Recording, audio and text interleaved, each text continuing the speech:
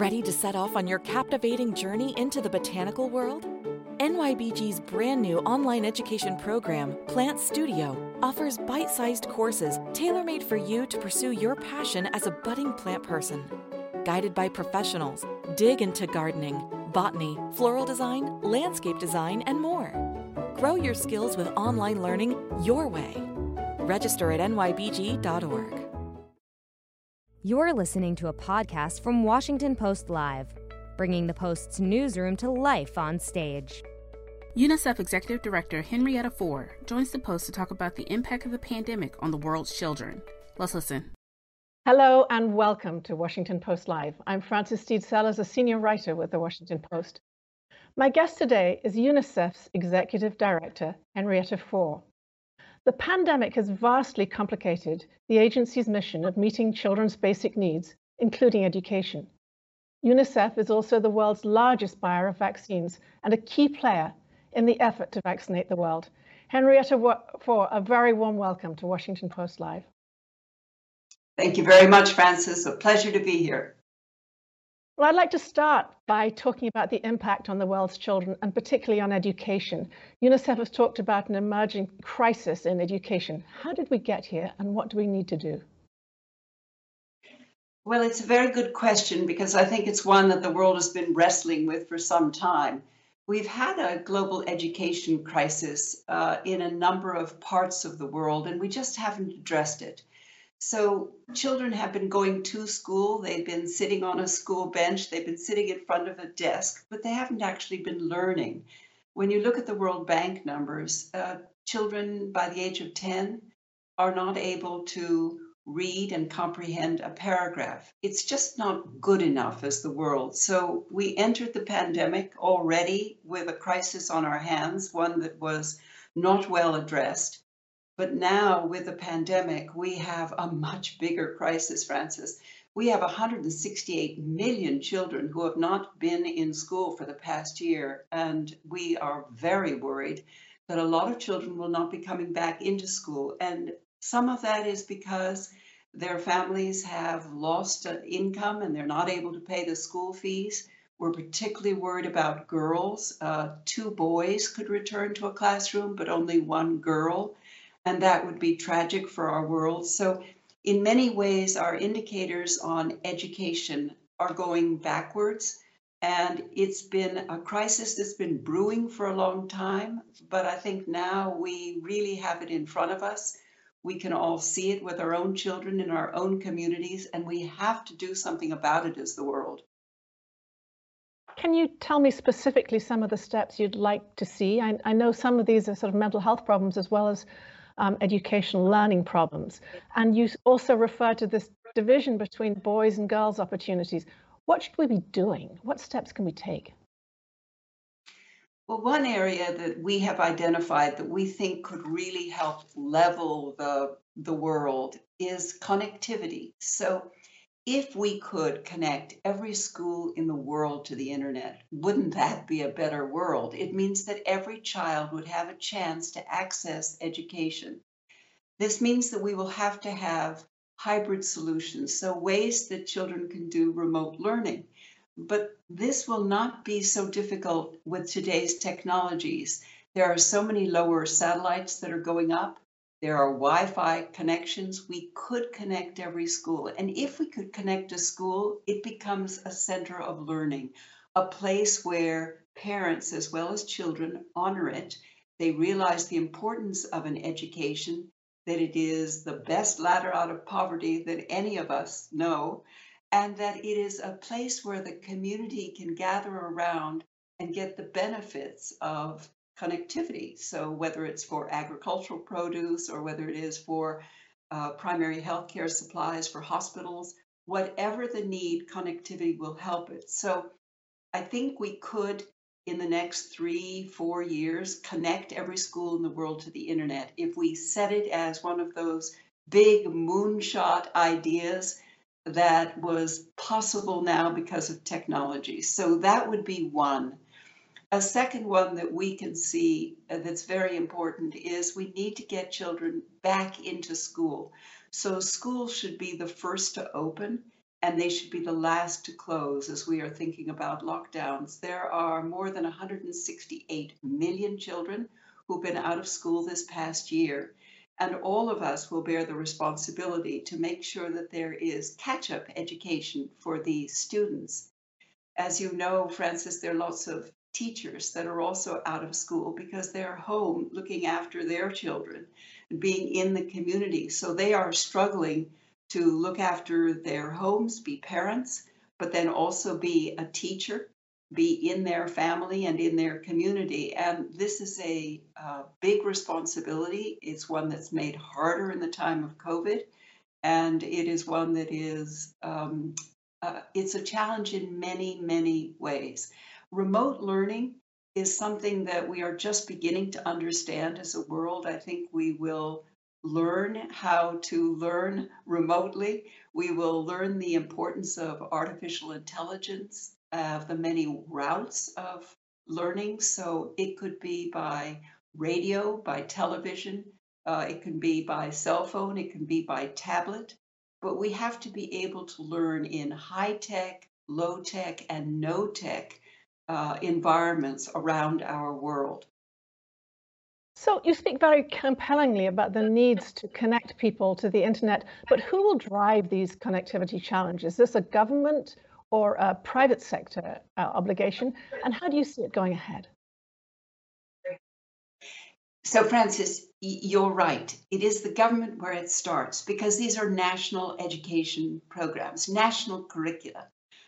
But the private sector has an enormous role to play here, and they are the enablers, and they are the ones who will make it sustainable. So it is public-private partnerships. It's very similar to the vaccines. It is the development of education programs that can be accessible to all, that are placed on national platforms and are available to teachers and schools. So let me give you an example. In Timor-Leste, the national government came to us and said, we really would like to have a national platform to be able to offer our national curriculum to students everywhere. So with Microsoft and with the University of Cambridge, we had developed something called the Learning Passport.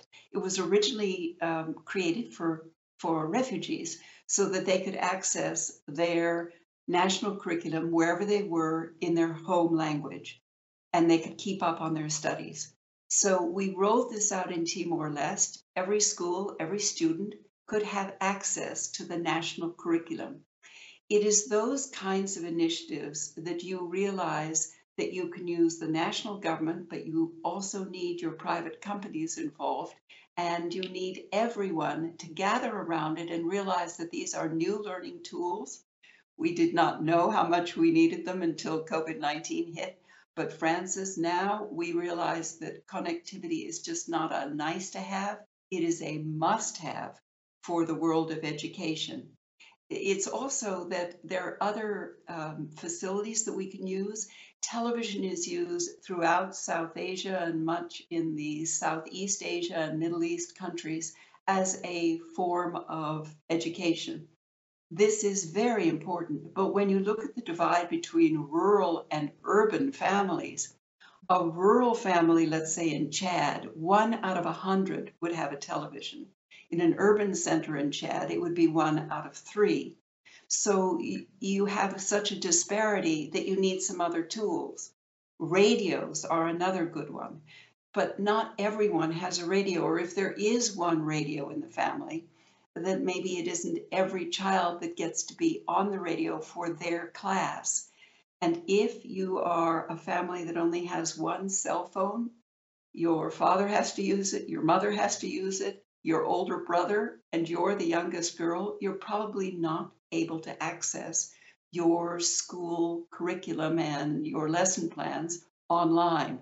So the availability of devices will be a very important addition that the private sector can put in, as well as the connectivity. You know, if you can download educational materials at 0 rating, it means it's affordable and accessible to everyone, whether you're a teacher or a school or a student, and that will make a big difference. So public and private both have very big roles to play, but we could come out of COVID stronger in the education sector in both quality and quantity of children reached if we really created this as a mission that we as a world would solve for young people, for this next generation. Of course, some of these problems exist in this country. In the developed world, wealthy Western countries have huge inequities in connectivity. But take me into some of the conflict zones you've talked about and play out some of the problems there for education. I know that you addressed the Security Council this week about Syria. Yes, so Francis, it is different in the countries that are in conflict and in these fragile countries. So let me give you a statistic that says it all in one statistic. The Democratic Republic of Congo, the number of students that can access remote education, 2%. It's so small that you realize it's not something that you can count on. In Syria, we were talking in the National Security Council about the fact that we are now 10 years on in this conflict. And what has happened is that many children have either fled with their families to neighboring countries, some in Arabic language countries, others in countries with new and different languages, Greek, German, and they are having to adapt to these countries and to their curriculums. And yet they want to return to Syria, and thus how do you keep them both connected to their national curriculum and learning these new curriculum? Because children need an environment, they need an ecosystem at school so that they have friends and teachers and a sense of belonging and place. And that means that they have to learn the local languages and customs and curriculum and keep up with their classmates. So language lessons and the ability to translate languages, the ability to let curriculums cross borders is a very important part for Syrian children. But there are also Syrian children that are internally displaced. They have fled out of one part of the country into another part of the country. They are new to a community. They are not socially integrated.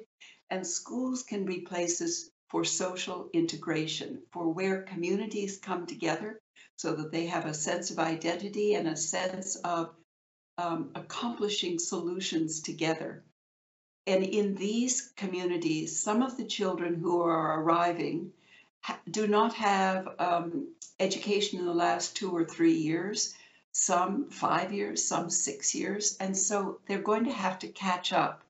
So we've developed some curriculums that are remedial. They are accelerated curriculums. You know, if you're 16 years old, you do not want to go back to be with 10-year-olds in the class. But with these catch-up curriculums, you can learn more quickly and you can catch up with your age mates. That's also a very important part for how young people see themselves, which goes to your point on mental health. It's very difficult in places of conflict because education is essential and yet it's been disrupted, and there are many factors in which we have to reinstate them or weave them together differently so that children and young people can learn. So over the past year, we've learned a lot about how the virus behaves and infectivity rates and things like that. What have you learned about the data on the loss of learning as opposed to the risk of infection? And what sort of precautions do schools need to take as they prepare to reopen? So we've been doing studies, and so have many of our colleagues in our world. And what we are finding is that in just 4 weeks or 6 weeks, children can forget months of learning. And for those of us who had summer vacations, we know what this is like. You forget a lot when you're out of school. So it is essential that we try to keep the schools open. And to do so, to your point, it is to keep them open safely. And there are lots of good practices. We are seeing them all over the world, and we are learning from each other. So some are that schools are opening with the ability to have desks 6 feet apart or 3 feet apart. Some others have a bubble system in which the students of that class only come to school at certain days. They stay with their classmates and they head homeward again, so that they stay in a safe bubble of health. And that allows that class to move through primary school or secondary school. There are others who are having classes outdoors. And if you're outdoors, there seems to be more space for them to spread out, but it's also important that there be time for play. So they have organized the ability to have play and learning at the same time outdoors. But there are many ways to do it. Keeping teachers safe, we are advocating that along with frontline healthcare workers, the teachers are at the front of the line. For vaccinations, it's extremely important that the teachers also feel safe in these environments and that the children are learning. And then, Francis, at some point, we should come back to your comment on mental health, because that is part of what is happening in COVID that we do not really have the data for yet. That's fascinating. I want to take you to one encouraging piece of news we learned this morning. Until now, we've had no effective or tested vaccine for children, but Pfizer announced this morning that its vaccine was 100% effective in young teenagers. What does this mean for you going ahead? It seems like potentially an enormous step forward. Francis, it is. You're absolutely right. This is very good news. And so Pfizer's data that it is safe and 100% effective for children 12 and over is great news. We now have a number of manufacturers who are testing their vaccines on children. And as soon as these trials are over, we are hoping the vaccines might be available for children when the schools open in September in the Northern Hemisphere. And it will be important for children. It will be important for families, for parents who worry that their children may not be safe going back to school. A vaccine will give them that sense of comfort. So this is a very, very good piece of news. Well, I want to ask you a little bit now about UNICEF's role in this enormous, ambitious vaccine rollout around the world.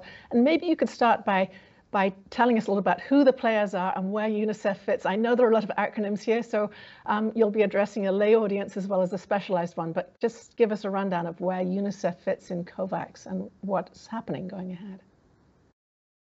So thank you, Francis. Yes, we are deeply involved. So there is something called the COVAX facility, and this is the facility that has been put together under the auspices of a number of organizations to try to buy and deliver and train people in countries to actually get vaccines out to the world. And so the members of this COVAX facility are WHO, the World Health Organization, Gavi, the Vaccine Alliance, CEPI, who is the organization that has done much of the research and development, the Gates Foundation, and UNICEF. And so each one of us have our roles in the COVAX facility.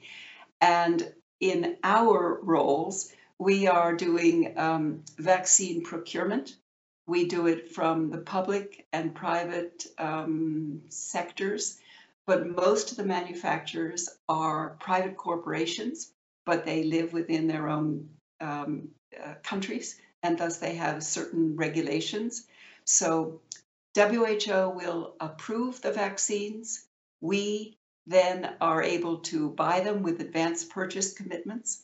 We are able to move them into the countries with the help of many private sector players. The World Economic Forum has been great about gathering a group of private logistics, airline companies, transport companies. We need all of them to get vaccines out to 100 places in the world and every week, if possible. So we get them out to the countries. We then help the countries to develop national plans. We've been doing this with the World Bank so that they can train their people, that they can have good cold chains. And a cold chain means that you have refrigerators at the right places along the cold chain supply chain so that vaccines can stay at the temperature that they need to stay so that they will be safe and effective. And so we have 70,000 refrigerators that have gone out. We have many of them that are solar powered so that when you're in a rural situation, you will still have your refrigerator operating for the vaccines. And then we also work with the national governments to talk about vaccines and how important they are, that vaccines can keep you safe.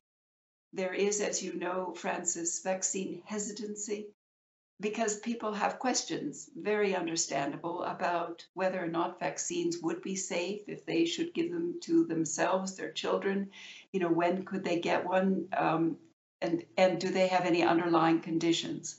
Well, we have been clear that vaccines are your best defense against COVID-19. There will be many variants coming out, and the sooner you can get vaccinated, that is the best. So we're hoping that in every country we can get through the vaccine hesitancy, that much of the misinformation that you see online, that can be overcome, that people will trust the sites and the government for talking about what are trustworthy vaccines. But this consortium of COVAX is the one that's at work. We have a priority list of countries in which we are going to the neediest first, and we are first reaching out to the frontline healthcare workers, the doctors and nurses who need to be protected. They are number one on all of our lists. So we hope to get enough vaccines into the COVAX Alliance that we can meet the needs in the 82 low-income countries and low-middle-income countries. These are the most important. But Francis, it's building on a system that's already there, because you might say to yourself, well, why UNICEF? Why are you involved? Well, UNICEF has been moving every year 2 billion vaccines out to the world. We service about 100 countries. We do the buying and the delivery and the helping of the vaccinations in country, because children under the age of 5 have a number of routine immunizations that they need for measles, for polio, and other things. And we already have this system and cold chains that we have worked on for years. So we're building on an existing system. With COVID-19, we are now buying another 2 billion vaccines. This is for 2021. And with this goes syringes and the safety boxes in which you put the spent syringes.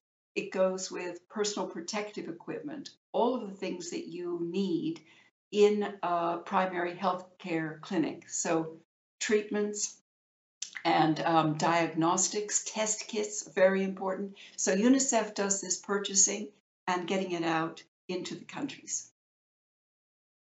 This enormous commitment to COVID-19 is clearly very, very important. But what's it done to your ability to deliver measles and polio vaccines, as you mentioned?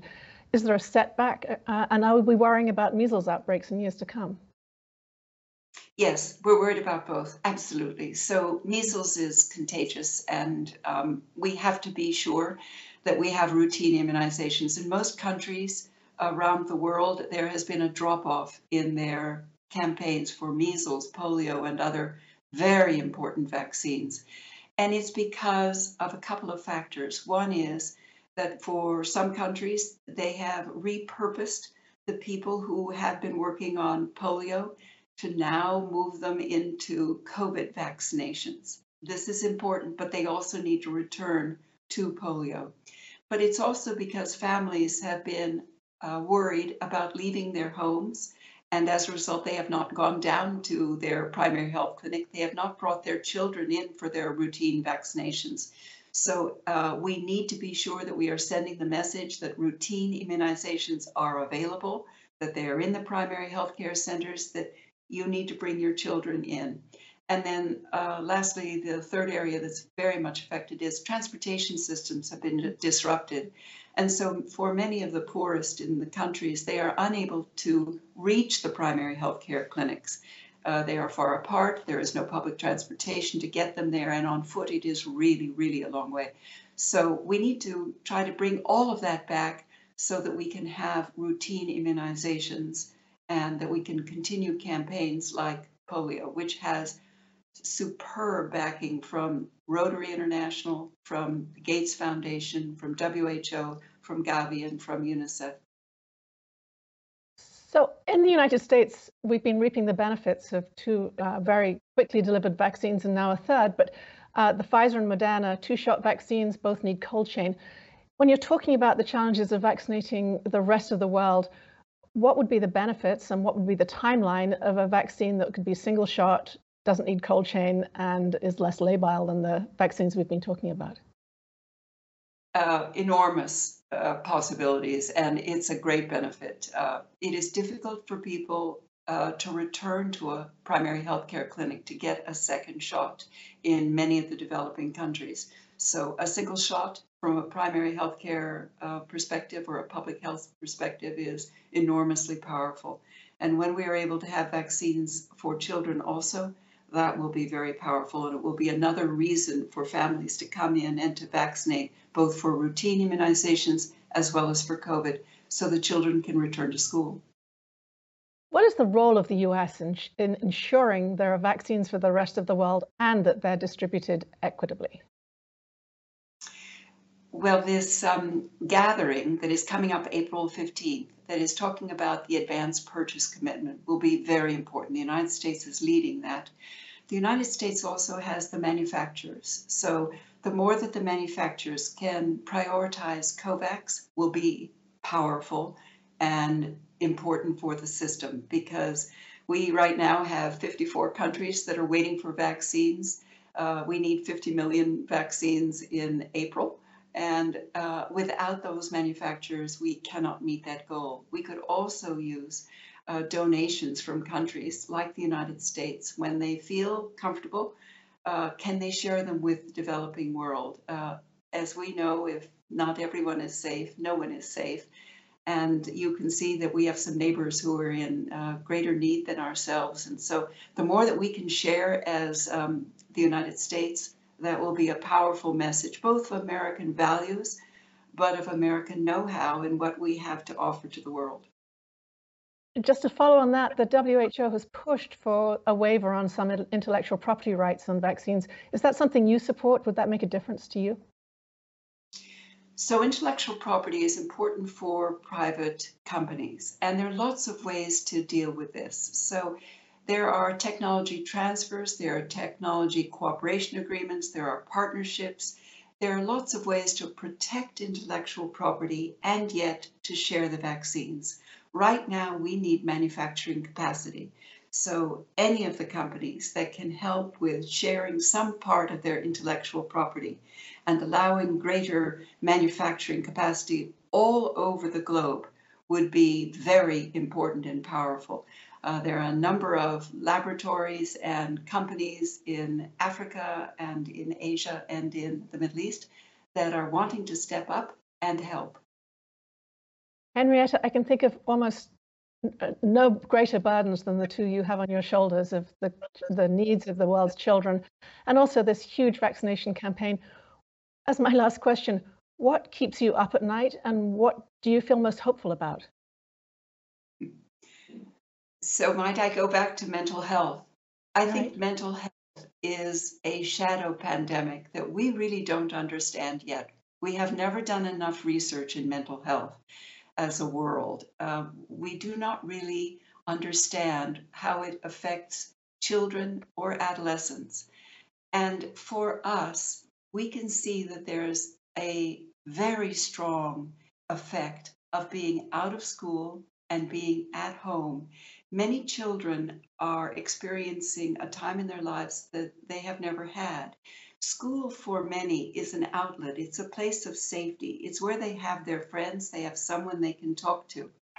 In many homes, there is much more violence, physical violence, sexual violence, and now online violence. So how children deal with that, how they can be educated to keep themselves and their friends safe, is a massive challenge.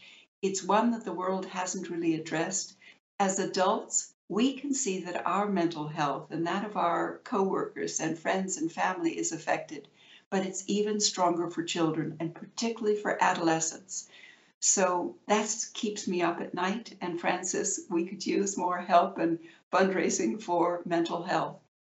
And what gives me hope? Oh, it's the young people. They're filled with dreams and excitement, and they see a world that's better and stronger.